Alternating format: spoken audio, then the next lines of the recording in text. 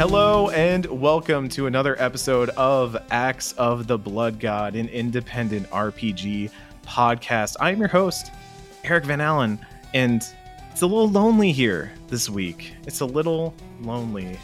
Kat and Nadia are both out. Both had some stuff come up, so I reached out down to the Charlene Dropouts and got the one and only Mike Williams here to help out with hosting duties for the week. Mike, how you doing? Is it lonely, or is it a more beautiful and wonderful moment that you and I can share? Finally. This conversation that we're having, it's just you and me. I don't have think to worry about we've anything. never podcasted just the two of us. We've been on many podcasts together, but it's never been the two of us. Just you and I. This is a new dynamic. I think we can make it. I think we can make a beautiful, wonderful, calm, I think, moment between us.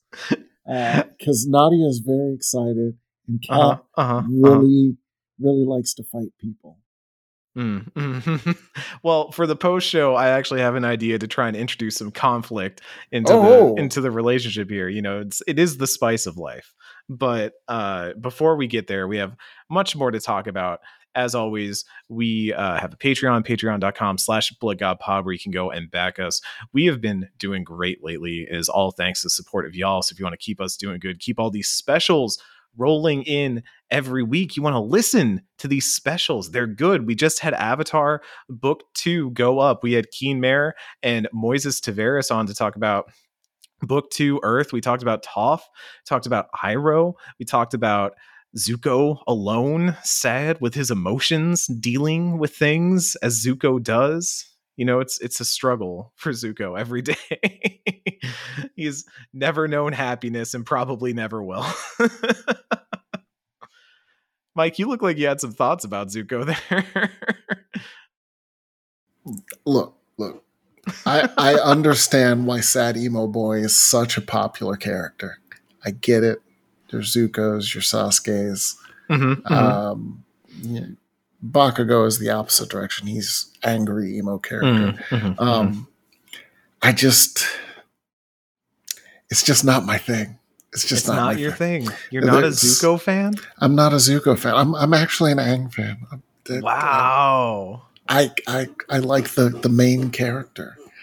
The one all right. who we're following, as opposed to the one that has fallen from grace, our Kylo Ren, who just needs a good hug, or the right lady or man to bring them back to the light side. I can't do it. No. Well, and it doesn't help that Zutara exists out there still. Oh, true. I have not even. So Kat and Nadia are watching for the first time. Oh, really? I was curious about when I would bring up the topic of Zutara, because once we get into book 3, that becomes a much more prominent thing. I do feel like by end of book 2, there were Zutara shippers, but that port just opened right up on book 3. It really did. And yeah, I don't know. I like Zuko. He's fine. He's just another man. You heard it here first. Yes. Yeah. We also have some other stuff going on. I do want to address up front. We are aware of the news of the passing of Riko Kodama. Is very sad. We are planning on some things to commemorate her legacy. We have already made the Phantasy Star Pantheon available to all listeners. You can go listen to that. It's a very good one. I believe we are currently working out timing on doing another special devoted to those works. I believe specifically Phantasy Star, but I'm not 100% sure. So I'm not putting anything in writing yet, but you are hearing it here that we are working on some stuff. But I wanted to mention that up front, is obviously that is top of the mind this week, and we are working on some things. So we will, we'll have that when we have that. And for now, I think her legacy speaks for itself. An incredibly influential designer, and our thoughts are with her family over here at Blood God. So putting that out there first. On a lighter note, Mike, I look at what we've been playing. I see we have listed what we've been playing, and we have overlap on a game. So you want to open up with Signalis as the start of what we've been playing? Yes, it is. It is Spooky Times month, and Signalis is a spooky time survival horror game. It's one of those games that's a little bit hard to compare. I've been vaguely comparing it to a sort of survival horror Metal Gear Solid, in that it shares sort of that overhead perspective of the old Metal Gear games and Metal Gear Solid, for the most part. But it's not quite that. It's a little bit closer to Silent Hill. It kind of defies classification almost, but it's great. So I'm going to say up front, I am probably one of the larger proponents of this game, of those that got out there and were writing about it for the embargo, which recently went up. I love this game. I think this game is fantastic. I think it's easily one of the top 5 games I've played this year.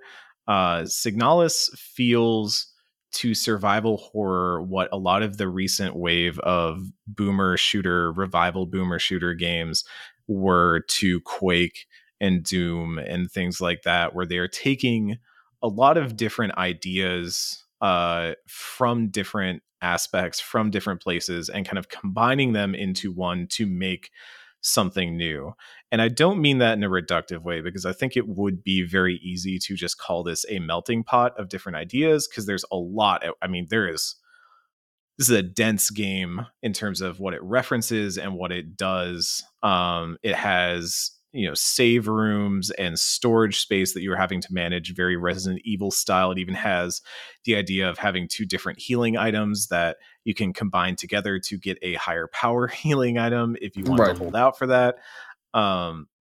It has ideas about they're zombies. The top-down narrative setup, and I'm being intentionally vague because I do think a lot of this game is both about learning the mysteries behind it and what your interpretation of them are. I've actually heard several different interpretations of what this game represents. I think that's very cool. I would like people to kind of go in and experience that for themselves. But the main thrust that you are given is that you are an android. You are a lady android named Elster, kind of a name that you kind of have for yourself, but you are an LSTR unit, and you are kind of looking for your escaped companion. Your ship has crash landed on a planet.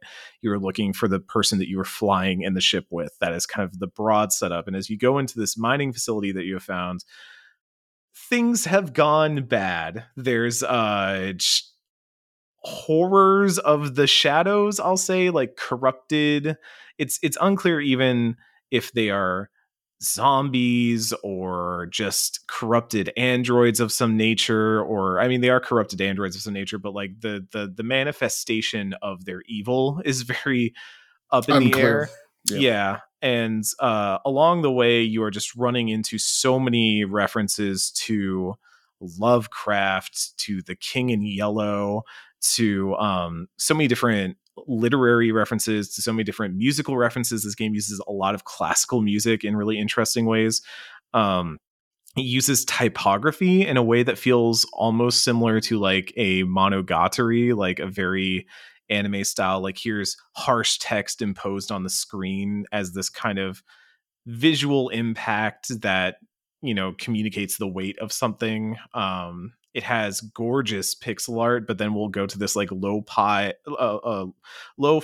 poly aesthetic, that top-down Metal Gear style that Mike was talking about. It just swaps styles very quickly in many of the big story moments, and it does so in a way that it would be easy to say this feels like a melting pot, like they're just kind of throwing everything at the wall to see what it sticks. But honestly, it all works in motion. Like, it's it never very feels strong in terms of building its tone. That's probably like, if people who are comparing it to Silent Hill, that's what they are mostly, I think, comparing it to. Yes, in that it is really very strong at building a specific tone and sticking with it for the entire runtime. That I've played. I have not finished it. So, yeah. I'll say that, I have finished it. I even started up another run after I finished it, which is not something I normally do for a video game. I know that there are multiple endings, and I'm very curious because I know some other people who have gotten different endings from me, and we cannot figure out what triggered that, and we have been trying to piece it together.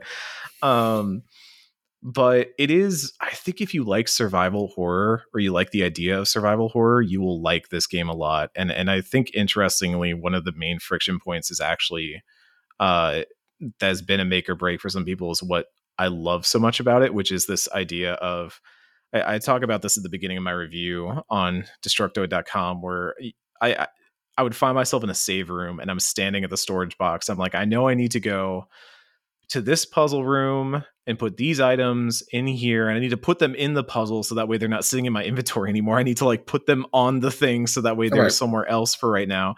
But I know that I can only carry so many things. I know that there are certain enemies between here and there that I'm going to need to deal with, and there might be more because I would like to explore more later on and not have to backtrack. So you're basically playing this game of how much health do I think I'm going to need? How much ammo do I think I'm going to need? And how much of my key items do I want to carry so I don't have to potentially backtrack later? And you only have 6 storage spaces. And it is this constant game of running up against, you don't always necessarily not have enough to do what you want to do. You just don't have enough space to carry all the things that you want to. And I think it creates this very interesting friction of like, yes, you are a powerful combatant that is probably more powerful than most of the monsters you run into, but you are limited in a way. Like, and you have to acknowledge those limitations. Yeah, I was about to say it's not I wouldn't say difficult game. It's not a difficult game, and it is not tuned like something like Alien Isolation where the strength is tuned towards the alien. You definitely have probably in the Resident Evil vein, where you have enough power and it's all just a matter of managing a much smaller inventory than you would have in a Resident Evil game. And the careful balance that you have to strike of like, yes, you have by like halfway through the game, you have a pistol, a shotgun, another pistol. You might be starting to get items like the flare gun, which shoots thermite flares. We can actually burn bodies, prevent them from coming back. But if you don't burn a body, it will come back eventually. And so you are always up against odds that you will not be able to overcome with just raw ammo. Like you are not going to have enough bullets in this station to always keep enemies down. So you have to think about how you are going to manage that in the interim. And I think that is a really cool, interesting friction that Rose Engine puts in front of you. And this, I should say, it's a debut game from 2 developers. The studio Rose Engine is 2 people, and there are some additional folks I saw in the credits who helped out in some places, but it's largely the work of 2 people at Rose Engine, and it is a phenomenal debut from the team. And I will say, so I played it on PC. I don't know what you played it on. Probably Steam Deck, PC. actually. You played I played mine on Steam Deck, Steam and Deck? it owns on Steam Deck. Yeah, I played on PC because I just moved, so I don't know where my Steam Deck is, nor my Switch. It is in a box somewhere in my room. But I played on PC. It is also available, I believe. It's on Switch, Xbox, and PlayStation, and Game Pass, yeah. So if you have Xbox Game Pass, it is available there. I don't know if it's console Game Pass or if it's just PC Game Pass, but it's on Game Pass. I do not know. Yeah. Yeah. It's definitely worth it. It's definitely worth your time. Yeah. You also played another game, Mario Rabbids. You've been playing some Sparks of Hope there. Yeah. I mean, I'm a huge any sort of tactics game, XCOM strategy, stuff like that I'm into. So I was really ready for Sparks of Hope. I didn't get to play it early or anything because I do reviews. So I literally, when I went to buy it, I was like, okay, let's buy the game. And then I looked and it was like, you can't buy the season pass separate. Yeah. Currently. I'm sure they will change that later. But right now, if you want the season pass, which will have more stuff, you have to buy the gold edition. So that's what I did. And it took a while for the gold edition to get here. So it didn't get here for me until like Wednesday. So I just started that. I like it a lot. It's a good time. Yeah, yeah, and it's like sitting here on my desk actually. So alongside this, which I haven't Ooh, touched yet, this is still ooh. unopened. Some P5 Royal is what Mike is holding up to the cam here, and it is. Which Ooh, I by the way have not played at all. I played like you've played Persona 5, right? a little of Persona 5 Really? because what happened was back when Persona 5 first came out, I was reviews editor Oh. and at US Gamer. And so anytime an RPG came out, it would go to Kat or Nadia. And I would be playing another game usually. The Ubisoft games. Right, or something else. Like I had to play so basically any RPGs went to usually Kat or Nadia, and I would have to play something else. So I purchased Persona 5, the original, but I never really got too deep into it because the problem with reviewing games for a living is there's always another game. Yeah. So Yeah. you never stop, and so anything that goes on the backlog is even less likely to get played than it would normally if you weren't reviewing games. So there are certain games. Persona 5 was one of the originals, so I bought Persona 5. I bought Persona 5 Royal, and I just bought Persona 5 Royal again. So there are some games like that where I have purchased like 3 or 4 copies and just never gotten around to playing it. I guess you could say you never saw it coming that you wouldn't get around to playing Persona 5. So this time it's very good though. I think you'll enjoy it. The hope is that on Switch I'll be able to play it, since I can play it anywhere.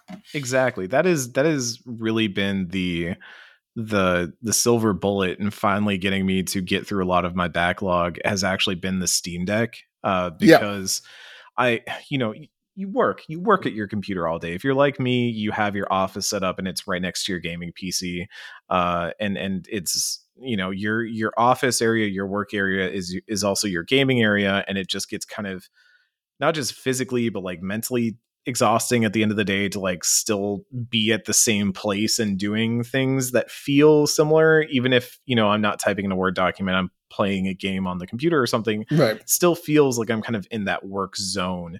It's hard to disconnect, but with the Steam Deck, I'm able to do that. It feels very, very good. And so that has been a really easy way for me to finally get through some of these PC backlog games I've been sitting on for forever. And I would be doing more backlog playing, but Mike, I gotta tell you about Marvel Snap. Marvel Snap is quite good. So I've heard great things, and I am, as you can tell from the backgrounds, a comics guy. And I've tweeted about Marvel Snap and that I'm very happy that for once they picked a whole bunch of characters in terms of cards. Oh, it's such a good selection. Are like I have people being like, who's Debris? Like, who's Swordmaster? Like, who the frig is who is Angela? There's just someone in here named Angela, and she's really good. So like there are all these like small comic characters that people are like, oh my god, like I don't know who this is, but it's such a great card, so I will keep playing it. And so that's the fun part for me. I have not actually played it myself because of the problem that you're talking about, and that other people that I have seen play it. And actually, I had a friend who was playing it during their beta, and it was just like they were like, "Oh, this is going to be it." Just like, I'm letting you know right now, if you start playing Marvel Snap, it's gonna take over everything. And it's gonna consume you so quickly. So don't start until you're ready to lose that time. We should lay some groundwork here for the folks at home. So Marvel Snap did not come out of nowhere, I would say. Marvel Snap is from Second Dinner, which is a new studio that was founded by some of the former Hearthstone developers, including Ben Brody over there. And they understand card games. I think digital card games very well. I think the Yeah. initial Hearthstone launch reflects that. Like those early days of Hearthstone were halcyon days. They were beautiful, beautiful days. Those early Hearthstone And days. and part of it, and is part of the issue in game development, and they've talked about it in interviews since Snap has come out, Mm-hmm. is that once you release a game, Mm-hmm. you can't always change it a lot. Right. So there are things that like they collectively knew were wrong with Hearthstone. Not like Mm-hmm. wrong as in terrible, just like, oh, this would make things a lot better. Mm-hmm. That they could never fix. And with Snap, they're like, okay, so we just did this because we Right. knew it was always a problem. And now we have a chance to just do something different. There's a great thread they actually had about the mulligan and how they were kind of working around the idea of the mulligan. And in Hearthstone, their idea was you just get to pick however many cards you want to replace, kind of like you're playing 5-card draw poker, and you get to replace those cards. And the idea is that you're kind of drawing into the combos you want, right? In Snap, to lay some groundwork for how this game actually works for those who have not played it yet, it is honestly kind of like the weird amalgamation of Hearthstone largely Artifact. There's a lot of Artifact DNA in this game, in my opinion, and then also some Gwent. It feels like it draws inspiration from a lot of those places, but you have 3 lanes, kind of 3 locations that you are fighting for. You play cards there, and cards have power, and the more power you have there, whoever has more power controls it, and whoever controls 2 of the 3 locations at the end of the game wins. And games are 6 turns. They're very snappy. I'm talking like, honestly, 5-minute games are pretty common. I was in the Whataburger drive-through the other day and I played a game of Marvel Snap while I was waiting for my Whataburger. And each zone also has its own like their Marvel themed locations, and they have their own perk. Their own ideas. Yeah. So Bar Sinister is one that's very popular right now because it's the featured location right now. And it's when you play a card there, fill this location with copies of it. So each location can hold 4 cards on each side. So there is some strategy about how many cards you put in a location. Some cards like Ant-Man will be like, oh, they're very weak, but if Ant-Man is in a full location, he suddenly gets way more powerful. And that's kind of some of the interplay that you do there. But you play simultaneously. So basically you play your cards depending on how much energy you have each turn. Turn 1, you have 1 energy. Turn 2, you have 2 energy. Cards have differing energy costs that are also associated with their power, typical card game design sort of things. And you're playing simultaneously. So basically you put your card down, and then your opponent puts their cards down, and then you flip and reveal who has put what down where. There's a lot of cards that even take advantage of that idea, where like all of the Guardians of the Galaxy are about kind of gambling on where you think the opponent is going to play their cards. So you play Star-Lord, and he's a 2/2, but if you play him in a lane in a location where an opponent has also played a card this turn, he bumps up to a 2/5. And that's kind of, he does the great voice line of "got him." It's really, really good every time. It is such a smart game because I think it uses so many different of those ideas so well. The artifact idea of trying to play different lanes that you're trying to do damage at, right? Like Artifact was all about you take down either 2 towers or you destroy 1 location. And so it's about like getting the opponent to try and guess where you're going to put your resources, but then kind of feinting them, or maybe like going strong and just slamming your way through the opponent. It's this push and pull that I feel other card games sometimes lack, especially in the digital realm, of having that sort of interplay between the players of, oh, I think this person's going to put a card here, so I'm going to place my card over here, or I'm going to put my card here to intentionally bait them out a little bit. I want them to think I'm putting cards on this location because I want to control it, but actually, I'm waiting because I'm going to put my good stuff over here on turn 5, and that's going to be the swing for me. And it's real good. It's real good. It's surprising to me. Like, again, the friend who told me about that was playing in beta, but then it's come out, and now like a lot of people A lot of people are playing it. who I wouldn't expect to play it, either because Yeah. they have not said anything about being CCG players, or any, or maybe they're not Marvel fans, but all of a sudden they're just like, I mean, this is it. The other amazing thing that you brought up that I wanted to mention is this idea of they really used the Marvel license. It's not just MCU. It's not just the movies that are out, but I always think back to games like X-Men Legends and Marvel Ultimate Alliance and how they would kind of give you these cool characters to use. And then you would be like, oh, hey, I like this character a lot. Maybe I want to read some comics about them. Like that was how I learned about Moon Knight. Moon Knight was in one of those games, and Moon Knight was broken. And that was how I learned who Moon Knight was. That's how I learned who a bunch of the X-Men was through X-Men Legends, because that game encouraged you to do all kinds of different setups that also echoed their actual comic book teams. So you got synergies for recreating the comic book teams, and then that way you kind of learned the dynamics between those characters. And in Snap, there's so much work that's gone into making these characters have making these cards have character, I should say. Yeah. When you put Cyclops, like when you drag the cards out onto the field, they will all kind of have effects that they do. So like when you have Ant-Man and you kind of drag him out to place him on the field, his card like goes and gets really, really tiny.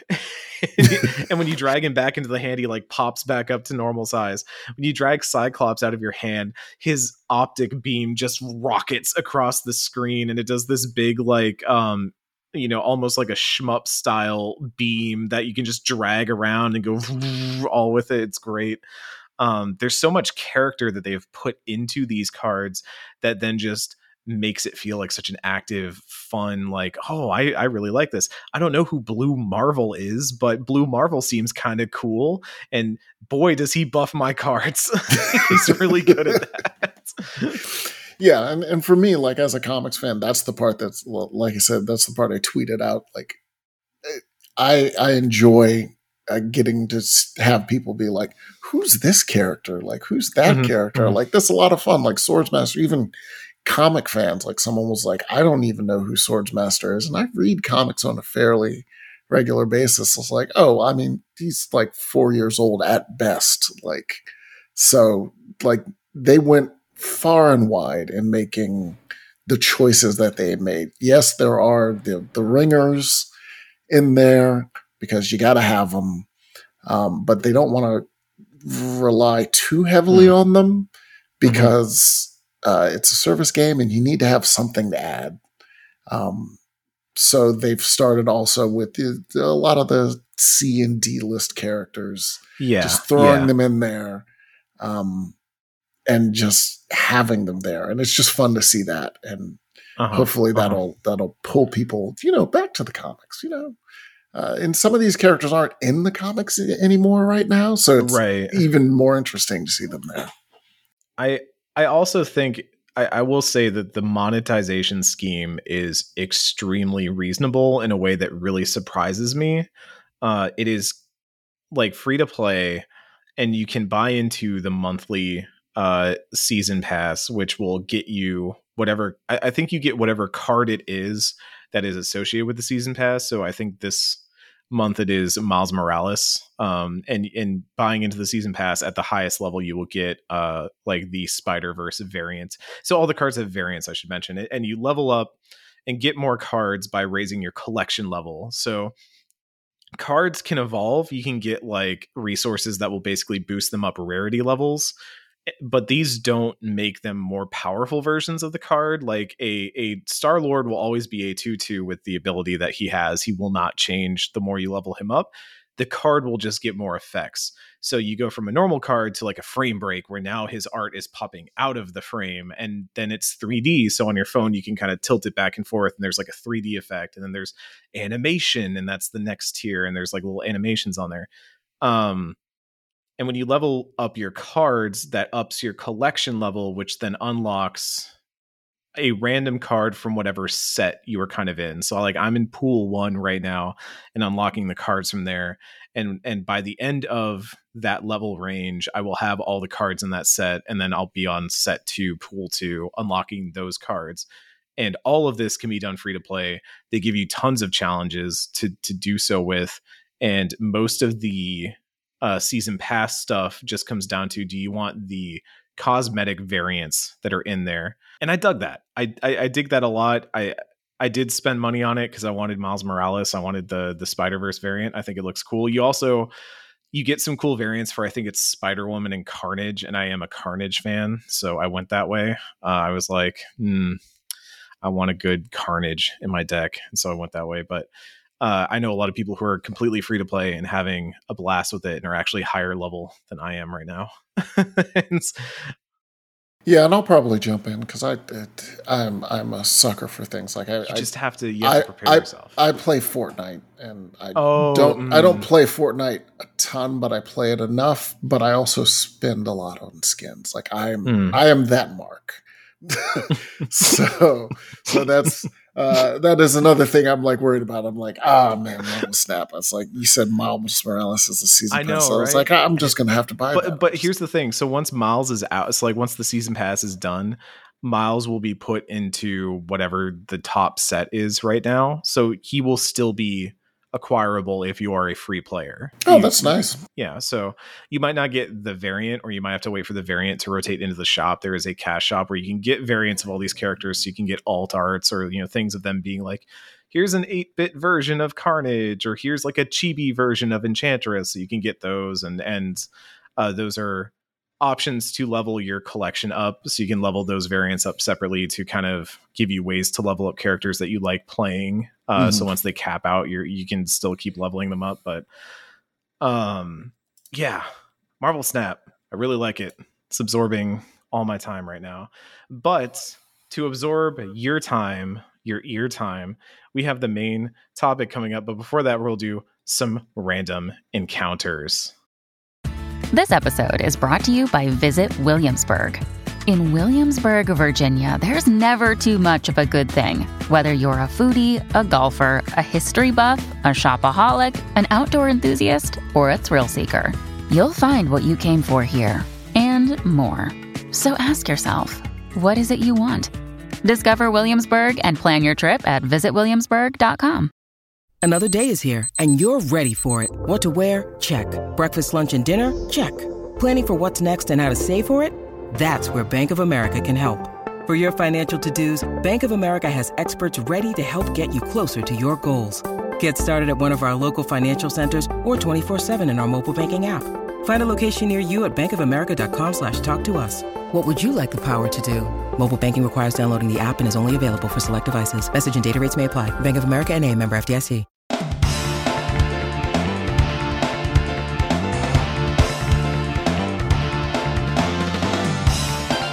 Dragon Age Dreadwolf has passed the alpha milestone, is apparently playable start to finish. Genshin Impact developer suffers massive data breach. CD Projekt announces a remake of the first The Witcher in Unreal Engine 5. Fallout 4 is getting a next-gen update in 2023, and a Disco Elysium lead is apparently filing a lawsuit against Zaum. That does not sound good. But our main story today we'll be cutting to in just a moment, because we're bringing in one and only Danielle Riendeau to talk about monks in RPGs and martial arts in video games. So don't go away.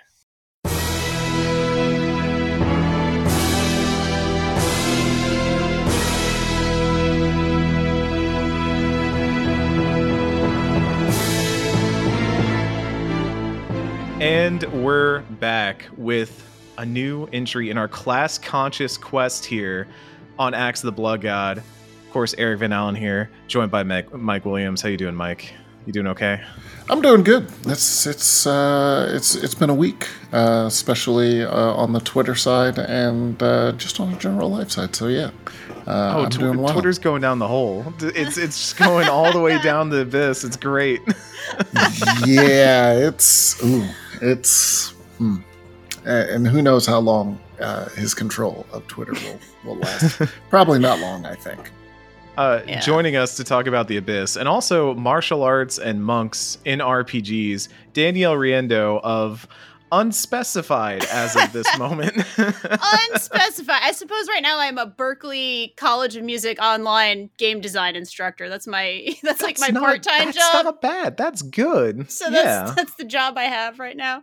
But yeah, former editor-in-chief of fanbyte.com and very happy to be here. When you said martial arts, you had my attention. And I was like, oh my God, yes, I would love to come hang out with y'all. I knew we needed someone, if we were going to talk about monks in RPGs, which is our main topic here for the class conscious quest, we probably needed someone who has been in a fight before. And you have been in many fights before, as I am led to believe.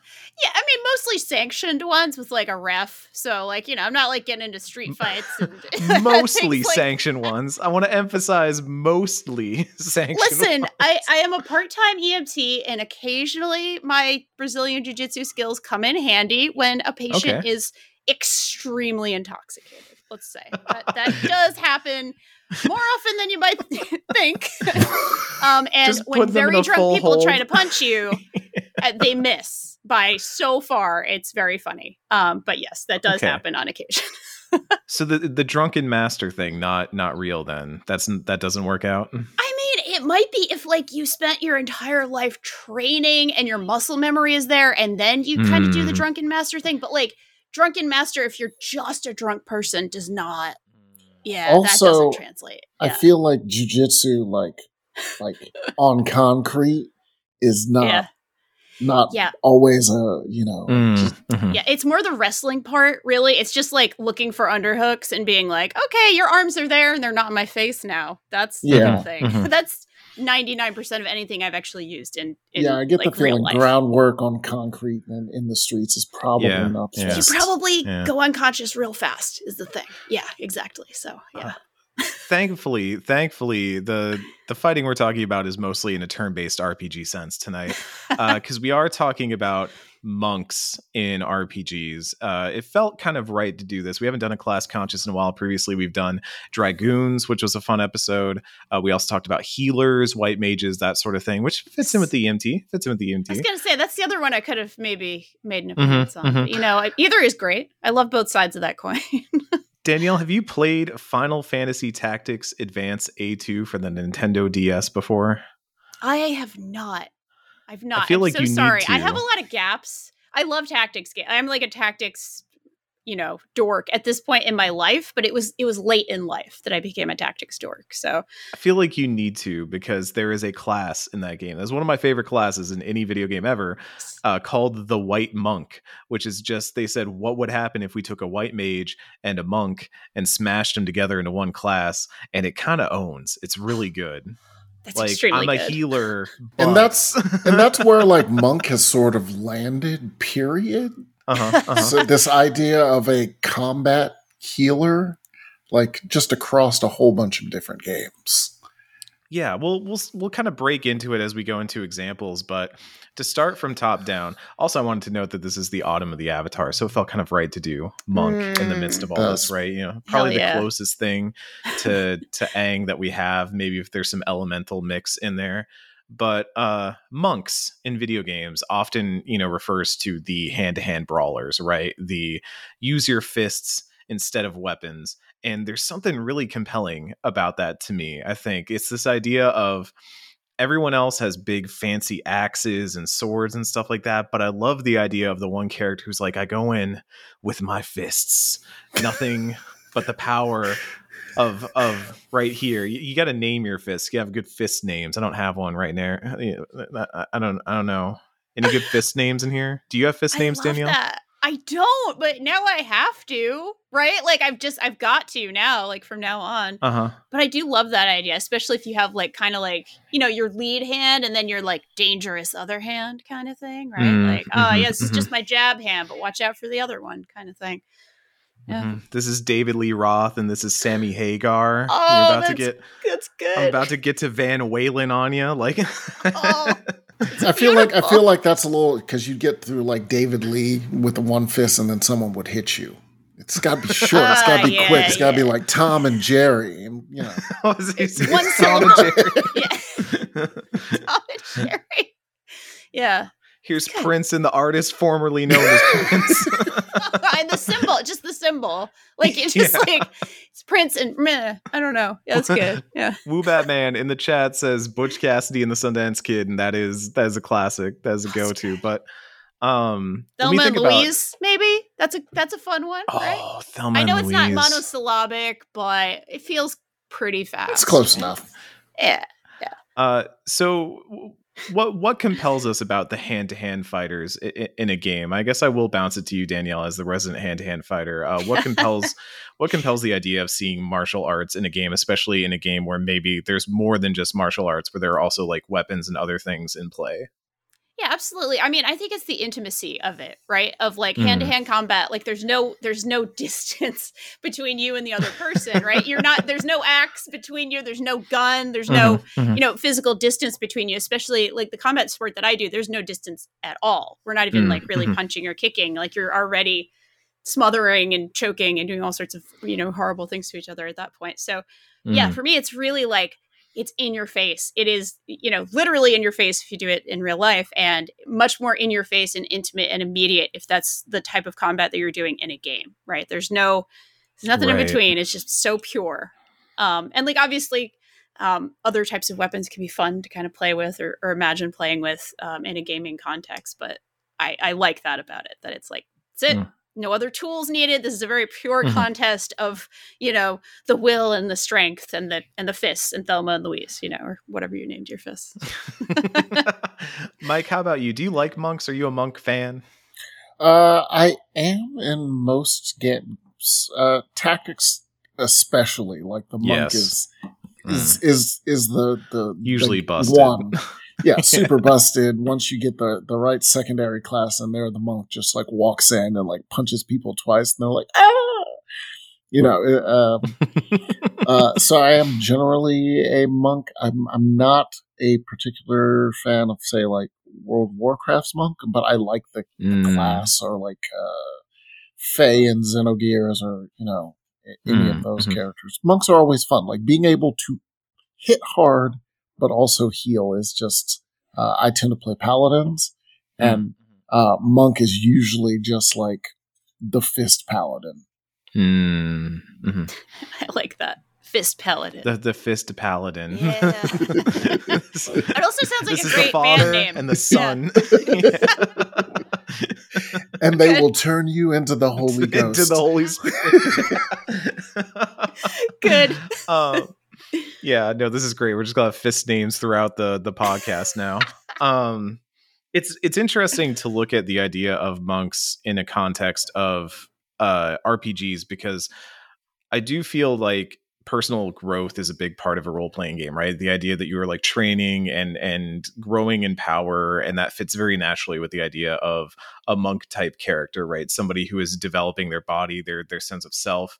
I do feel like a lot of games, tactics included, often kind of have to fudge the rules a little bit when it comes to what a monk is, because you can't just have a dude that gets in there and beats everybody up with his named fists, right? But often games kind of also go, let's call it the Dragon Ball route of, they can also launch their chakra beams across the map, because if this unit doesn't have a ranged attack, it's gonna feel kind of goofy. And I do feel like there is a balancing act there, but some of the best implementations of monk, when I think of things like, I do like the Final Fantasy 14 monk quite a bit. That's one of the DPS classes I was originally thinking about going before I went Dragoon. But even games like Absolver is one I keep going back to. And I know this is kind of like weird to call that an RPG, but if a FromSoft game is an RPG, then Absolver counts as an RPG, because it's basically a FromSoft game. So we'll twist it all the way back around. I won't say that Sifu is an RPG, but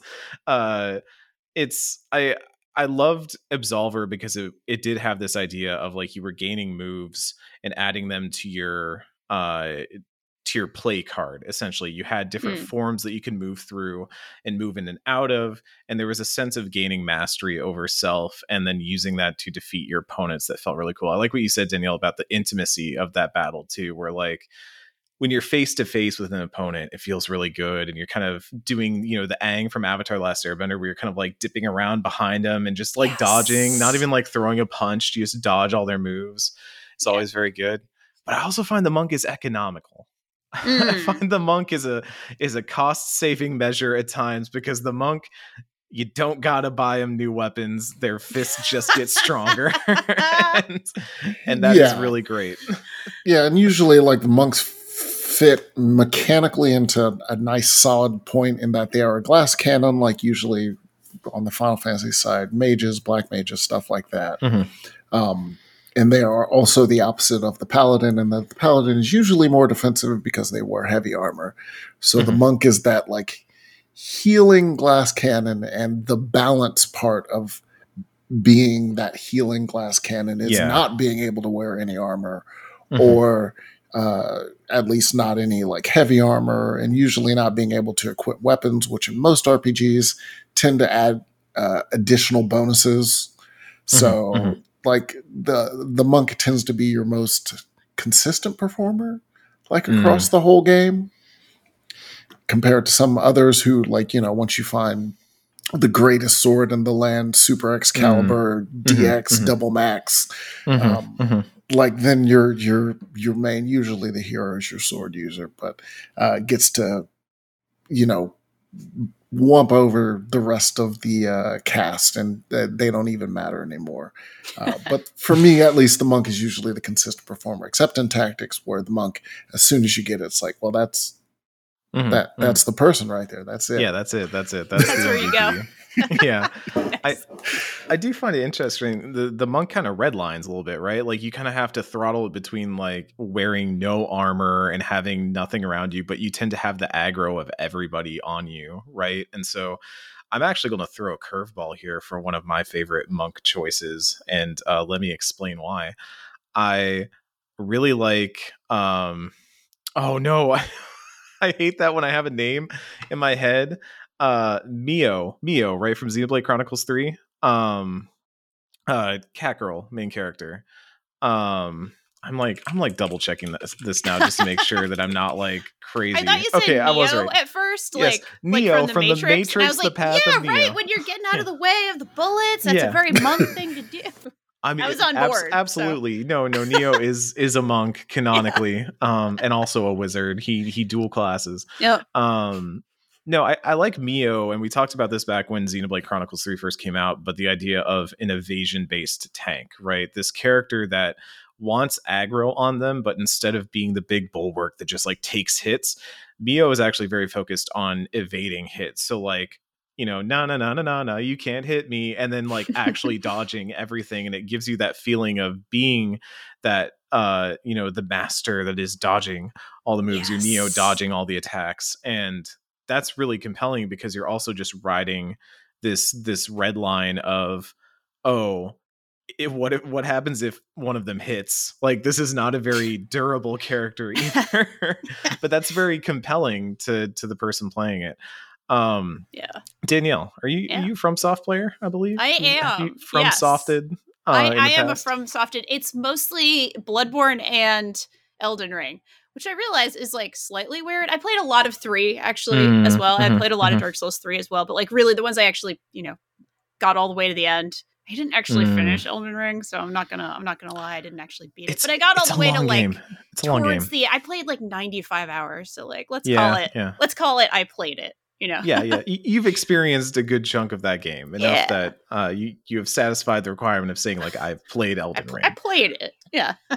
Do you find that the FromSoft games handle that sort of melee range, like intimate combat very well? Yeah, I actually think so. It's super, super intense, right? In a lot of ways. And it really, really hurts when you get hit, which is like somewhat more realistic than a lot of other games. At least in terms of like, just like general player pain. These are painful games to play in that way, like in that psychological way, of course. And also, like, it's a very real thing. you obviously don't get locked into animations in real life, but you can kind of overcommit. Like that's such a thing. You know, it's a real thing in boxing, especially. I boxed for years before I did Brazilian Jiu-Jitsu. I destroyed my wrist. That's why I was like, oh, maybe the realistic thing about not buying new weapons is you have to get a doctor to fix your hands. If you have to get new hands. Right. And then you have to rename them. Right, exactly. Thelma and Louise 2? Like, well, I don't know. You gotta really get creative there. But sorry, that's remaster. Like a slight tangent. But yeah, like especially with something like boxing, you can so overcommit, like really overcommit to a punch, and then you're completely on the back foot, you know, literally like on the back foot. And that happens all the time. I mean, I'm not great at the combat in these games. I enjoy them for a lot of reasons. I engage with the combat, but Elden Ring, I sort of played the first 35 hours almost fighting nothing. Like really just like seeing how far I could get, like how many things I could dodge and like just make things fight each other, and kind of have fun with that. And then I like really, really abused the what was it, like the chicken thing, like the chicken farming in Mogwin Palace, like the Blood Palace, where you shoot one bird off the edge and then you get a lot of souls for it. Whatever it is in Elden Ring, you know, it's souls. It's the souls. I never did the bird. There's like a row of really weak enemies up in Mogwin's Palace that you can just kind of like run down the cliffside and just slaughter them. The sleepy guys, right? The sleepy buddies. And they put up like no resistance and have really good, like they have a lot of souls. Yeah. And I know that like there's some lore in the game that's supposed to be like, oh, maybe you should feel bad about doing this, but like I got really high level really fast. So no, that's real. I gotta be Elden Lord. My witch girlfriend needs me. That's right. It's very real. But to actually, you know, answer your question, it does feel a lot closer than a lot of other games, especially in terms of like footwork, where your feet are. Like keeping in mind animation is a lot like keeping in mind like your balance and your state, and like overcommitting and not overcommitting, and there's a lot of feinting involved. There's a lot of feinting with both uses of that homonym involved actually in grappling. With an A and an E. Yeah, you do a fair amount of each, but it's one of the reasons why I engage at all with the combat in those games, even though I'm terrible at them, because it is like interesting in that way, and there are so many builds, and so many builds are actually like viable in different ways. So it's pretty cool. Mike, when we talk about martial arts in video games and RPGs, what comes to mind for you? There are some older classes in certain games. Like I said, the Tactics Monk. I also sort of play World of Warcraft has a monk. And the monk there straddles both styles of that. It has a tank spec, a healer spec, and a DPS spec. Oh. And the tank spec is the dodge tank. It has a mechanic called stagger, where it sort of pushes off damage for later. So wait, what? You can take like a loan on the damage? Like yes. And like the way it works is like you sort of like, oh, well, the damage will go later. And then if you get certain abilities, you can like negate it entirely. But since it's later, your healer actually can help you out. And so it's somewhat of a dodge tank. But stagger is the actual mechanic that it does. Yeah. Because the problem with dodge is when, as you said, dodge doesn't work. Like when it finally misses, then you're usually screwed. It sucks. But I do feel like that's part of the excitement, though, is like you do like, I mean, that's part of why, like, not to make this really dark all of a sudden, but like that's kind of why gambling works, right? Is at some point the house is going to win. In this case, the house is a giant monster punching you in the face. At some point, like if the house never won, then gambling isn't interesting. And in the same sense, like the dodge is not interesting if you always dodge. There needs to be that moment of like, oh, my hubris has been lit up. What you can do in like a single player game. Unfortunately, WoW's an MMO, and so the Brewmaster tank has to it's Brewmaster? It's Pandaren? Sit next to it has to sit next to the Paladin, who is the pure block tank, or you know, the Dark Knight which is the parry tank. You know, it has to be able to sit there with them. Right. And so it relies more on the stagger, just like, oh, the damage is over there somewhere. Let's breathe through the pain. There's an ability in Dota 2 like that where Oracle can cast someone left when they heard Dota 2, and that's very funny to me. No. I know, I heard the noise and I was like, oh. I've been dragging people into Dota 2 because there's a promotion going on right now. I played a few matches last night with friends of the show, Jesse Vitelli and Nerium, and nice. Yeah. I've returned to the hole. But there's an ability that Oracle has where they cast it on somebody, and all damage and healing you take in that 5 seconds is applied right at the end of 5 seconds. So you have like a 5-second window where you're not taking any damage or being healed at all. And then right at the end of the 5 seconds, it all hits like that. And so you could pop out the other end like, I'm alive, or you could just drop.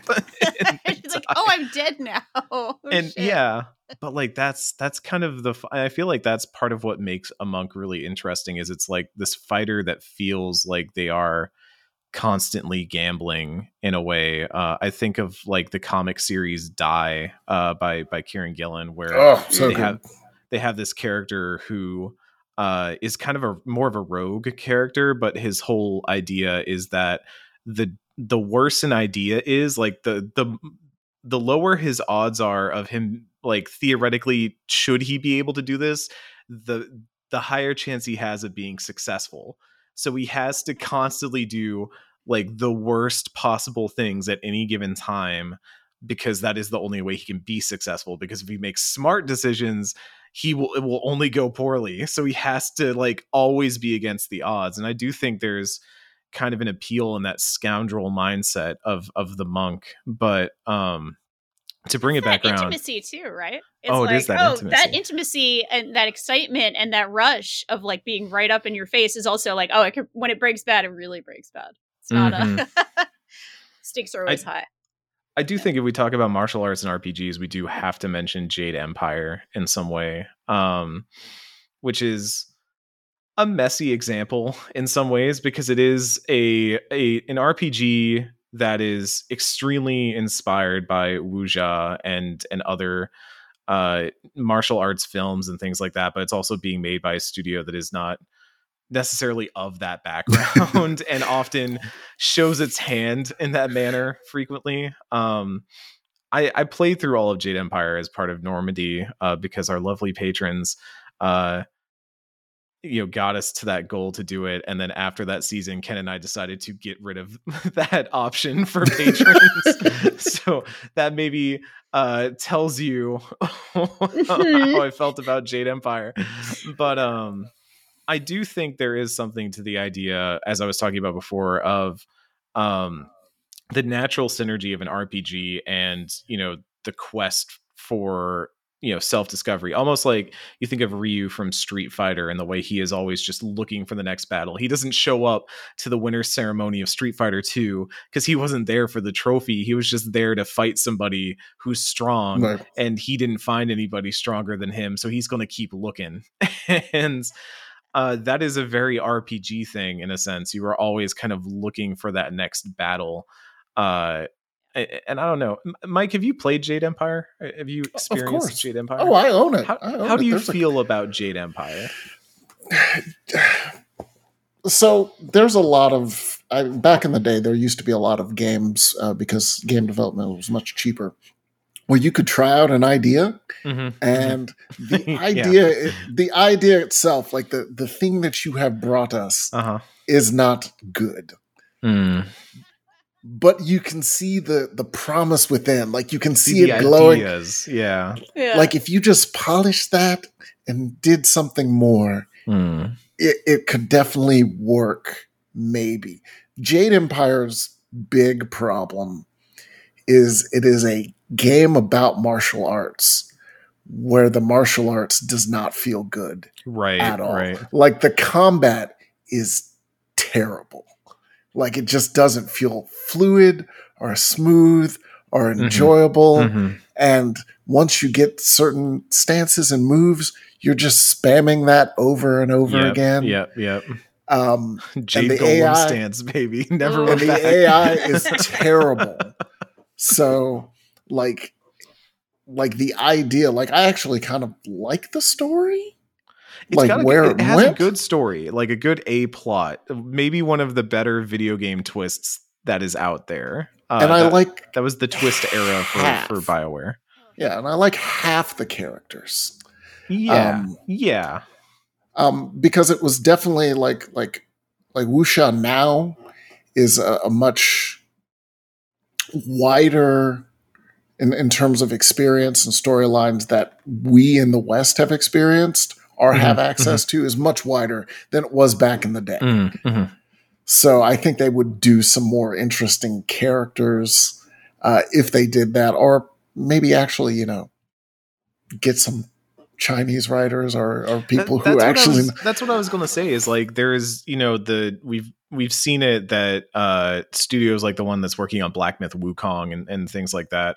There are a lot of large AAA productions kicking up in China over the last, I'd say, like 4 years or so, and you would love to see a studio like that like try and do a wuxia RPG that feels more authentic to how they would interpret it and how they would do it, rather than kind of this thing of, we have a lot of things like Sifu or Jade Empire that kind of interpret these ideas, and they definitely do, like they are lifting those ideas and placing them and trying to do honor by them. And I'm someone who likes Sifu, and I'm with Mike that like there are good points and bad points to Jade Empire. I like the dude that complains about his wife all the time. that was maybe one of my favorite bits in the game. Henpeck Ho? Wait. Yes. Yeah, Henpecked Ho. I think it's Henpeck Ho. Yeah, he was very fun. Didn't enjoy his wife. Is that was his deal? He was very much I never played it, so he was very much like, oh, my wife isn't happy about what I've been getting up to lately. Like almost a take my wife, please kind of joke. One of those stuff like that. Yeah. Like you can find like right now, especially since that the Chinese wave that Eric is talking about has started to happen.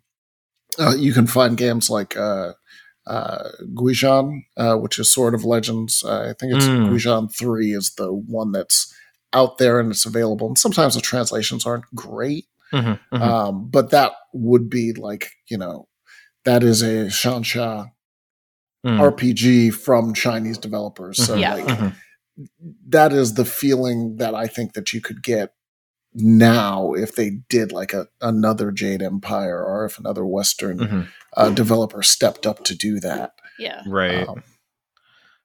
I do feel like there's been a lot of lessons learned in action RPGs as well over the years. This is something that we've talked about frequently on Blood God, but you look at something like, say, the Final Fantasy VII Remake, and clearly there has been a lot learned in the time there, and then you look back at something like, at this point, we will have already talked about The Witcher 1 is getting remade, right? And The Witcher 1, when it first came out, action RPGs were still kind of this thing that people were trying to figure out. There were Diablos and there were other sorts of mixes of, real-time action and RPG mechanics, but people were still kind of trying to figure it out. And then by Witcher 3 Wild Hunt, they had much more of an idea of how that stuff could handle and feel a bit more natural, as well as players felt a little bit more adapted to the way that stuff should handle. Yeah. So you would think that maybe with, a reassessment of those systems in Jade Empire, which are extremely clunky by modern standards, it could feel a bit more active. I also think of games like The Bouncer for PS2, which was another one that tried to do, I've told this story a few times. I had a roommate in college, and everybody brings game consoles to college and stuff like that. I had a GameCube in my dorm that saw a lot of play. Hell yeah. He brought a PlayStation 2. Actually, he bought this when he got there. He did not move in with this. He bought it after he got there. He bought a PlayStation 2 and he had 2 video games.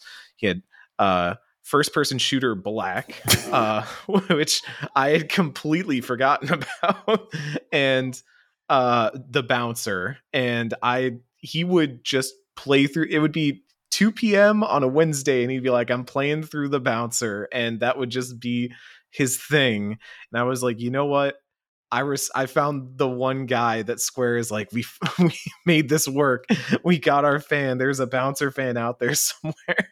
That's incredible. Just those 2 games, like it's those were never in like a pack together. They were like it's just so wild that it's like individual those games. 2 games. Like, yeah, incredible. And 2 very different. Like the bouncer and Black are 2 very different demographics. I would say.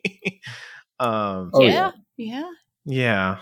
You brought up FF7 remake. Tifa was also one of my. Tifa and FF7 remake. Yes, like when you really get down to it, and you're like, all right, it's time to do some real damage. Like you switch to Tifa, and she goes in, and it's just small hit combo city that builds up to some real nonsense. But Tifa is the one I use to soften. Like once they're all good and softened up, now Tifa is going to finish these people off.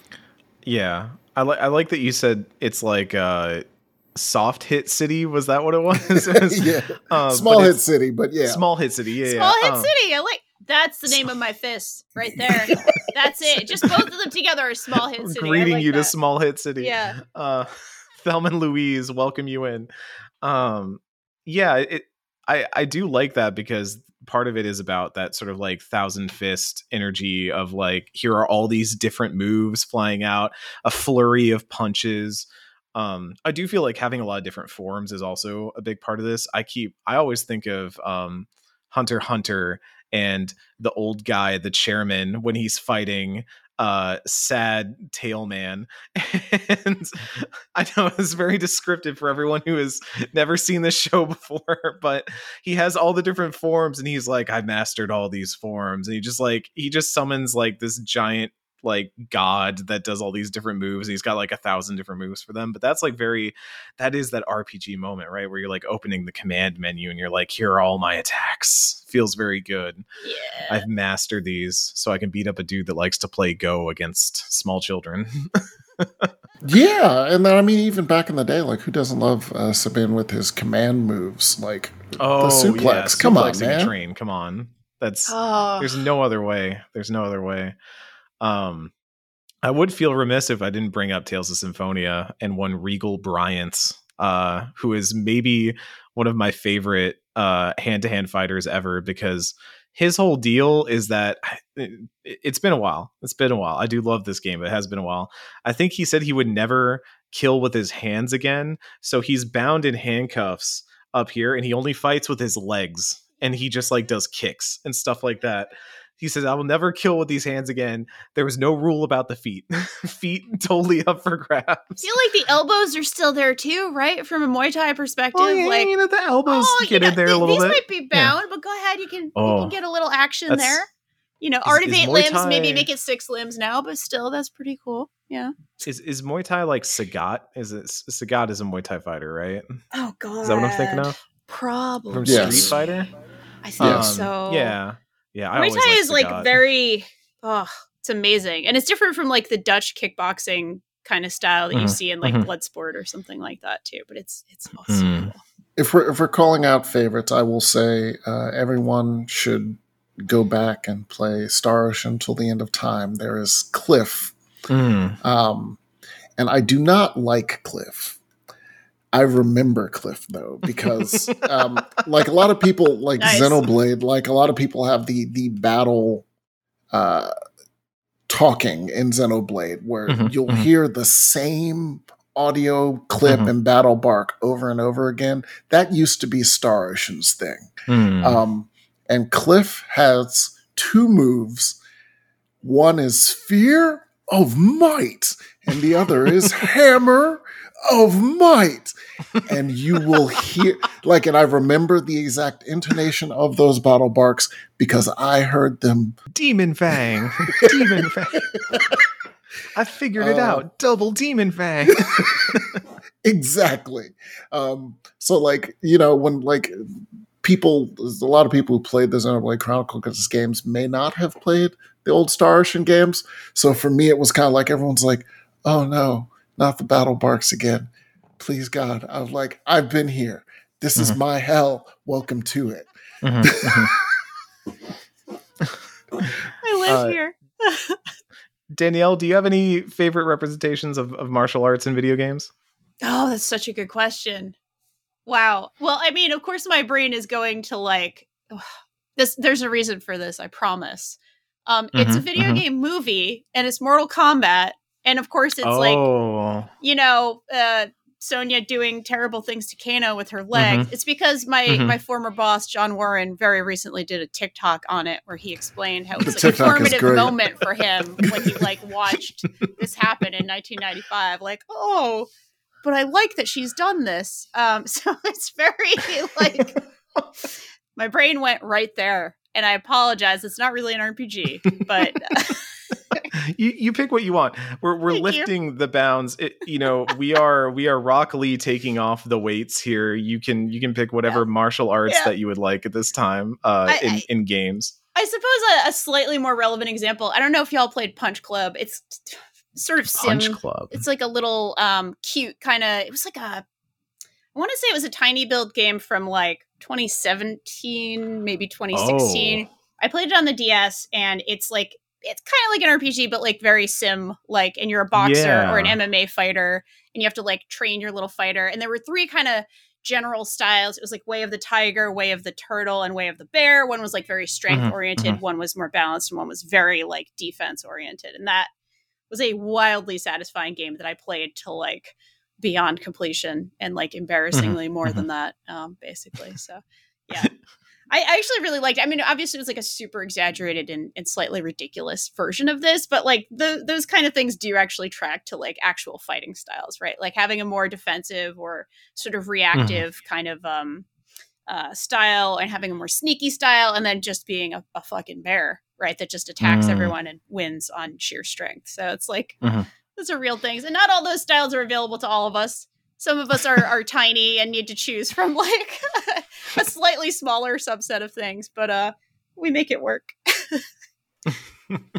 I still got to shout out. I love Lise from Final Fantasy 14. I feel like when they bring in Stormblood and they do the big fight on top of the hand in the city and all that, that was a very cool moment. No, Lise is a character. Super move. Don't worry. And I also Ranjit from 14 Shadowbringers also had some cool monk stuff going on that I dug. Zell from Final Fantasy as well. Final Fantasy has a great history of just, here is this headstrong character who's going to beat everybody up with their fists. Tifa, we obviously already talked about. Amarant, even Ash from Stranger in Paradise. Fantastic. So Mike, you got any lingering favorite monks that you like? I'm gonna go all the way back and shout out the Kunio-kun guys. So River City Ransom in the West. Hell yeah. Which are like brawler RPGs, depending on which ones you pick up. Those guys are a lot of fun. I just the little cheapy RPG guys. All right. Cutest little sprites in the world. Like they're beating people up, but they're just like little buddies. They're little blocks. They're very cute. Yeah. Little Yankee fighters. I love them. That is monks. We love monks. We love to see them fight. We love to see them brawl. We love to see them run the dangerous line of most likely dying or sometimes succeeding in glory and countering every attack on the tactics board. Just winning every roll. or the dodge misses and you take that one hit and it just crumbles. Just like down. The Final Fantasy Tactics like dying noise is still maybe like unintentionally hilarious. Like one of the best. Like it's it sounds like somebody falling out of a tall tree, like it's every time I hear it, it is so recognizable and it's like comedic in a way that I really like. And that's all I can hear is the one like, oh, it landed. I dig that. That's good. That'll do it for this section. We obviously have more sections here, but we only had Danielle for the one time. So Danielle, thank you so much for popping in, saying hey, love to have you on the podcast to chat. Thank you. It's been so much fun. Yeah. Absolutely. We love to get you on. We need to get you on more. That's I would love to. key. I'll play some more RPGs. I promise. That's the thing I would need to do. I think we got to get you playing some RPGs. We'll get you a short list. About Costume Quest. I just played that again recently. That's an RPG for you for the season. We just talked about RPGs with holidays in them because we were talking about, are there Christmas RPGs and things like that? There's somehow Costume Quest never came up. There's a DLC for Costume Quest that was very Christmassy. Yeah, that's Christmas based. The DLC, not the second game. The second game was a whole other thing, but there was like a cute like woolly mammoth DLC that was like a cute like Christmassy thing because they were like, it's a Halloween game. We might as well do Christmas DLC, but not call it Christmas DLC. It was close. Yeah. Perfect. Is for you and all the wonderful things you do on the internet. Where can the folks at home find you? You can. Well, I mean, at the moment, you can follow me on Twitter. I know Twitter is right now. As we mentioned, it's a hole, right? Danielle RI. That's where I put everything. I guess you can follow my itch page. I'm also Danielle RI there. I've been making little games, so you can go find those. Same username. I mean, honestly, let me make sure that it's the same username because that would be really embarrassing if I gave you the wrong one. Yeah, I go to my itch page and it's just Danielle RI. So DANIELLERI on .itch.io if you're curious about that kind of stuff. I'm making like a tiny little puzzle game where you are a one girlfriend who has to cool off your other girlfriend who's always hot. It's always hot in the apartment. Okay. I that's kind of fun. That's like the Final Fantasy X-2 mini game where you have to like do the back, but not like destroy their back while you're massaging. That's gotta find that balance. It's a good balance to find. It's based on just being like living in Brooklyn and having a hot apartment in the summer. Always just trying to make it cooler in there, no matter what you do. So, well, for all that, follow Danielle at those places. And folks, we will see you in just a moment for the Autumn of Avatar and the conclusion of this episode. Don't go far. When you need mealtime inspiration, it's worth shopping Kroger, where you'll find over 30,000 mouth-watering choices that excite your inner foodie. And no matter what tasty choice you make, you'll enjoy our everyday low prices, plus extra ways to save, like digital coupons worth over $600 each week. You can also save up to $1 off per gallon at the pump with fuel points. More savings and more inspiring flavors make shopping Kroger worth it every time. Kroger, fresh for everyone. Fuel restrictions apply.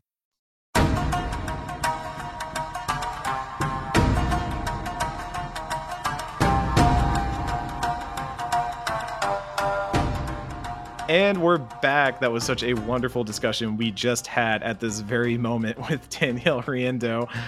We learned a lot about monks in RPGs and video games, but we have one other monk to talk about, and that is Avatar Aang. We're talking about Autumn of the Avatar here in Axe of the Blood God. This week, we have started Book 3, and I am sad that Kat and Nadia could not be with us. They will be here next week to talk about their impressions of Book 3. I have a feeling that they will enjoy it. But for those listening and following along at home, we are covering The Awakening, which is the first episode of Book 3, up through the beach. And I gotta say up front, so we are in Book 3 now, the Fire Kingdom.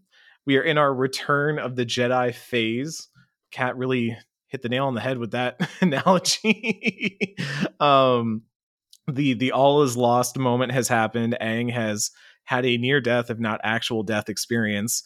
And we are on the run in the Fire Kingdom, as it turns out, and we are behind enemy lines. Mike, before we get started into the episodes, tell me a little bit about your history with Avatar: The Last Airbender, as I understand you have some. Yeah, I mean, I watched it when it aired, as it aired. So this was one of those times where it just came out of nowhere on Nickelodeon, and it was just like what the hell is this? Like, and part of that early fandom was like a lot of anime people just being like, oh my god, look at this Western animation! Wow! And yeah, no, I remember watching this in real time, just vibing with it as it came out each week. And it wasn't like I was watching Nickelodeon at the time because like I was an adult already. So it was kind of like, okay, well, let's just tune in just to watch like Nickelodeon. This was like, I want to say when this came out, this was streaming being super huge. Yeah. So this was like mid 2000s. This was 2000. Oh boy, 2006? Like 6 or 7. Yeah. I know that even when Korra started releasing, it was very, very odd that the last season of Korra went to streaming only. It still felt like streaming at that time was a very nascent thing compared to what it is now. But yeah, the idea of Avatar: The Last Airbender and tuning in for it and all that was pretty novel at the time, and I do feel like it drew in a lot of audiences that weren't normally watching Nickelodeon, because here's this awesome animation that has a surprising emotional depth and really cool fight scenes. Right. Yeah, and I mean, it was I'm not gonna say a game changer because it's not like things really changed for Nickelodeon after that. Like, because they did Avatar and then they did Korra, and they're only now like coming back to it to make it like a key pillar of their group. They their realized division. Putting all their eggs in the SpongeBob basket was a bad idea. Right. And I mean, oh man, like I was in it enough that I actually went and saw the Shyamalan movie, which was terrible. Like just terrible. So like, I've always been in on this. I have the whole thing on Blu-ray. So like I have both the original series and what's it called on Blu-ray. I have the art books. Like I've always been a big fan of the series. I did not watch the follow-up show from the creators, The Dragon Prince. It's good. It's solid. I don't know that it's hitting the way that Avatar hits, but it's definitely got some good ideas and some very memorable characters. I do like some of the characters in there, like Rayla, quite a bit. So they still got some of that energy. Yeah, and it just it didn't have the look that was as interesting to me or as compelling to me. There's a lot of CG these days. A lot of CG. Which some of it works really well. It's just there's also missing, like part of the as a fan of martial arts for a very long time. Part of the fun of Avatar is also seeing these martial arts sort of bleed into this fantasy, absolutely world. And yeah, that's. But it's coming back now. Avatar is going to be Nickelodeon's big thing. They got more shows, more movies, more things.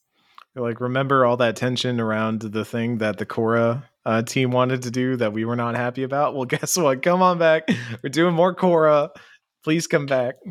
Please love us. Like if you've been buying the comics, we see you. See you.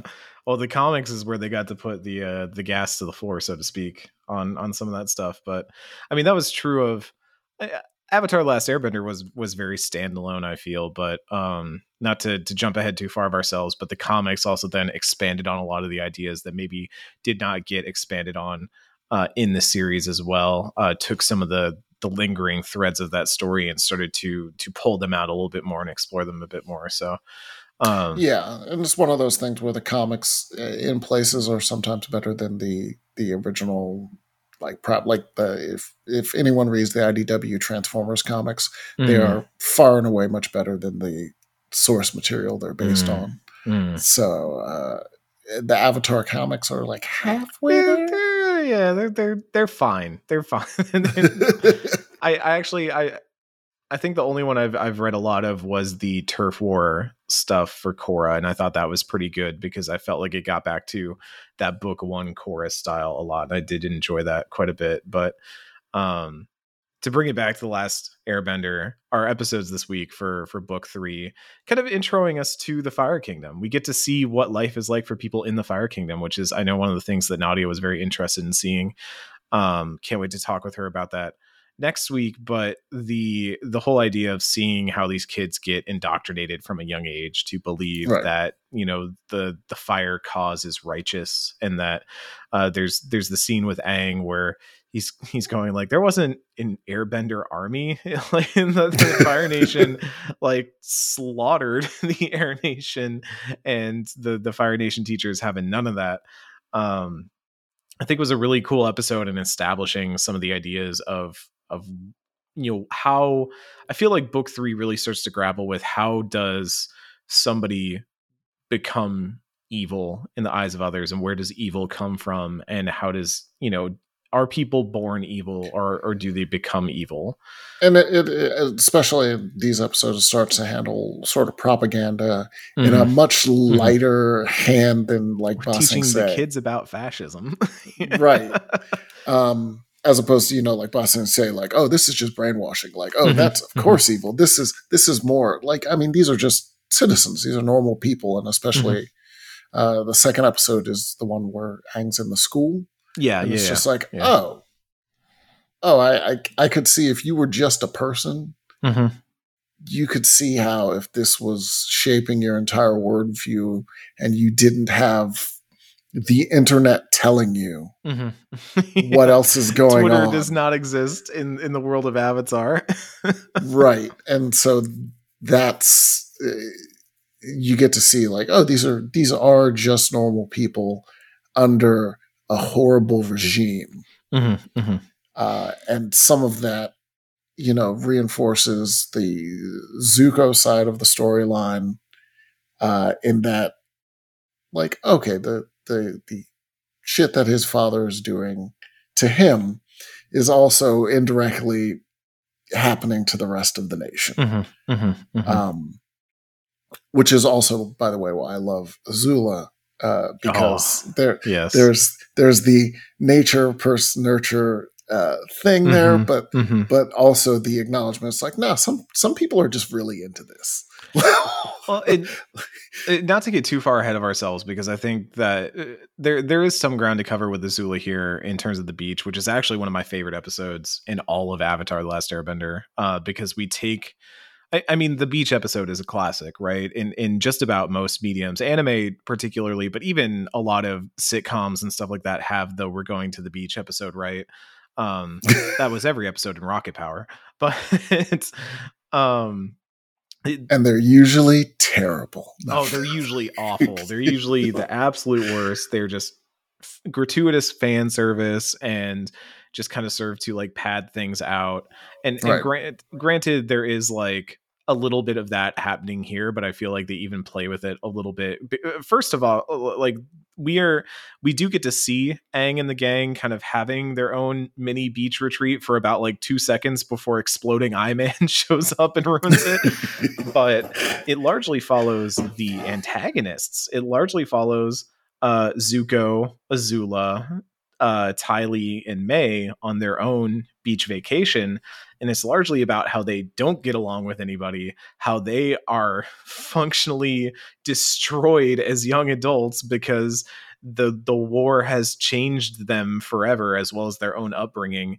And they are essentially the nobility of the Fire Kingdom, right? These are the kids that are the powers to be in the Fire Kingdom. You've got the prince, the princess. May is the daughter of the guy who's ruling Ba Sing Se right now. Not Ba Sing Se, Omashu. And Ty Lee, I think, is just implied to be from a powerful family. Obviously, is from a nobility because she has been hanging out with Azula in some way.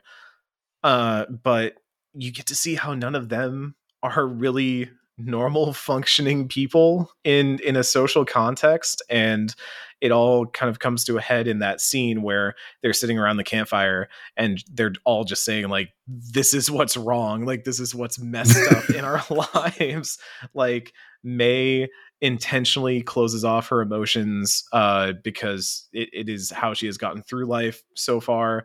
Ty Lee has to act out and be the center of attention because she is one of 10 daughters or something like daughters, that. Right. Yeah, her whole thing is like the match set, and so she becomes the circus freak so she can have an identity.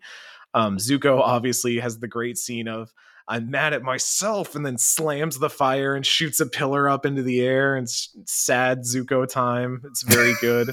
And even Azula has that moment of like staring at the flickering embers and is like, Mom always called me a monster. Imagine that. She was right though, but it did hurt.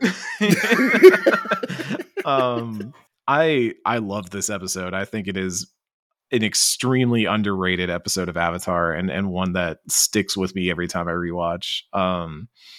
It is that moment where they do start to kind of show the hand in terms of where they're going with this series and the nature versus nurture idea that you brought up that I think becomes a large theme of book 3 moving forward, especially around the Fire Kingdom.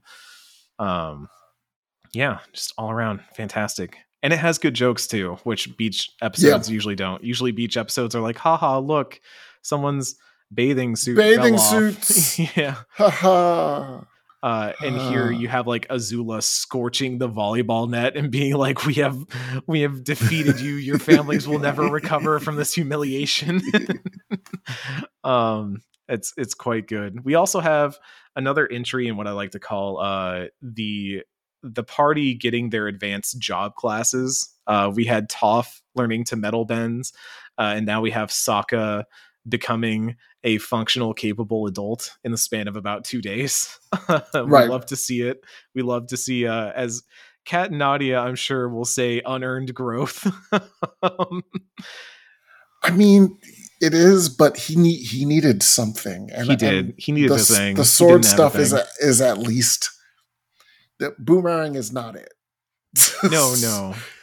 Boomerang is getting tired. He needs a new thing. Especially not like against the Fire Nation. Like you throw a boomerang, the boomerang, turn around, gets blown up. With Ozai entering the picture as a stronger attacking force, antagonistic force, it also starts to shift the mood from something less fun and lighthearted and family adventure to, we're in a war right now. And so Sokka has to sort of, I mean, he's still who he is, but he has to switch to like, okay, let's a tool made for murder. Right. In another series that was maybe a little bit more adult, something probably would have happened to him, a scar, like there would be a moment just like, oh, you got hurt or somebody died or something. And now, but functionally it was still on Nickelodeon, a kids network. So it's like, let's just have him talk to a guy. We're gonna kill Jet off screen. We can't kill Jet on screen. That's not allowed. We also get Katara. Katara finally gets some time in the Painted Lady. Gets to do some fun stuff, and I did like kind of showing how the interventionism of Aang and the gang does not always come out all right. I feel like that was touched on in Avatar Day in book 2 and comes back again here with the idea that like inserting yourself into a conflict does not always come off well. And the people of the town end up being like rightfully angry at her for basically appropriating the visage of their idol of worship to attack the Fire Nation and cause problems for them and burn their homes down. So it was a good, complicated episode that I liked. Yeah, I mean, punching the bad guy does not actually always solve the problem. Something that like Richard Marquand wanted to talk with George Lucas about, like, this doesn't actually, like, blowing up the Death Star doesn't actually solve the fascistic problem. And the Painted Lady is part of that. Like, just because you destroy a factory doesn't mean we're still not where we are here right now with the people who we have above us. Like, you haven't actually fixed any of this. And so it's good to teach that to kids sometimes. It's good to just to turn the knob of dystopia up just a tiny bit.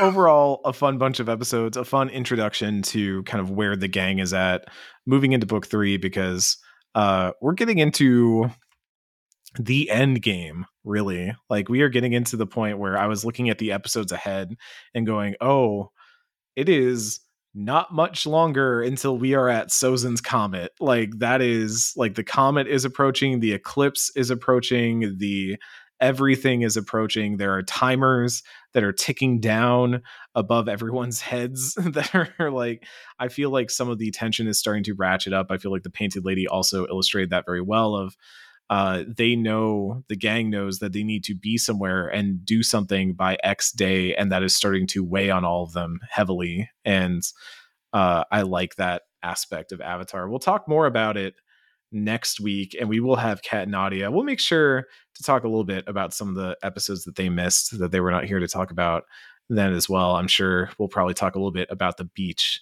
in particular. But for next week's episodes, it will be episode 46, The Avatar and the Fire Lord, which is another one of my favorite episodes, up through The Day of Black Sun Part 2, which I think is on Netflix as just The Day of Black Sun. They smashed some of those two-parters together. So it is, next week is quite the series of episodes that we will be covering, and we will have quite a lot to talk about when we get there. Before we go, once again, I just want to shout out Danielle for being on the show, and Mike, thank you for hopping on. Anything you want to plug? You know, you are a dropout, you are a part of the crew, but anything else you want to plug? Anything you've been working on?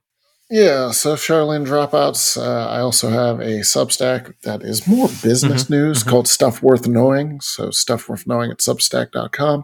And then I now have a Patreon where I write about pretty much anything that floats my boat. I've always written about games professionally, but occasionally I get to write about, movies or comics or something like that. And this is just a place for that. So that's Save File. Which is spelled SAVEPHILE. Yes, so it's Save File, and that's on Patreon. And you can find me on Twitter all the time at AutomaticZen, ZEN. Heck yeah. Support Mike, support the work he does. Please support us at The Blood God. You can find Kat at the Cat Bot, Nadia's at Nadia Oxford, and I am Seamoosi, SEAMOOSI. I will make sure to get that pronunciation in. We'll catch you next week. We'll have a lot to talk about. We'll probably have a special to do. We'll have more Avatar. We'll have everything. But until then, for the co-hosts that were not here, for the co-hosts who were here, for everyone who joined in today, for all of you at home, and thanks to our Stars of Destiny as well for tuning in. See y'all. Love y'all. Thank you for sticking with us as the sausage was made. We will see you next time on Acts of the Blood God.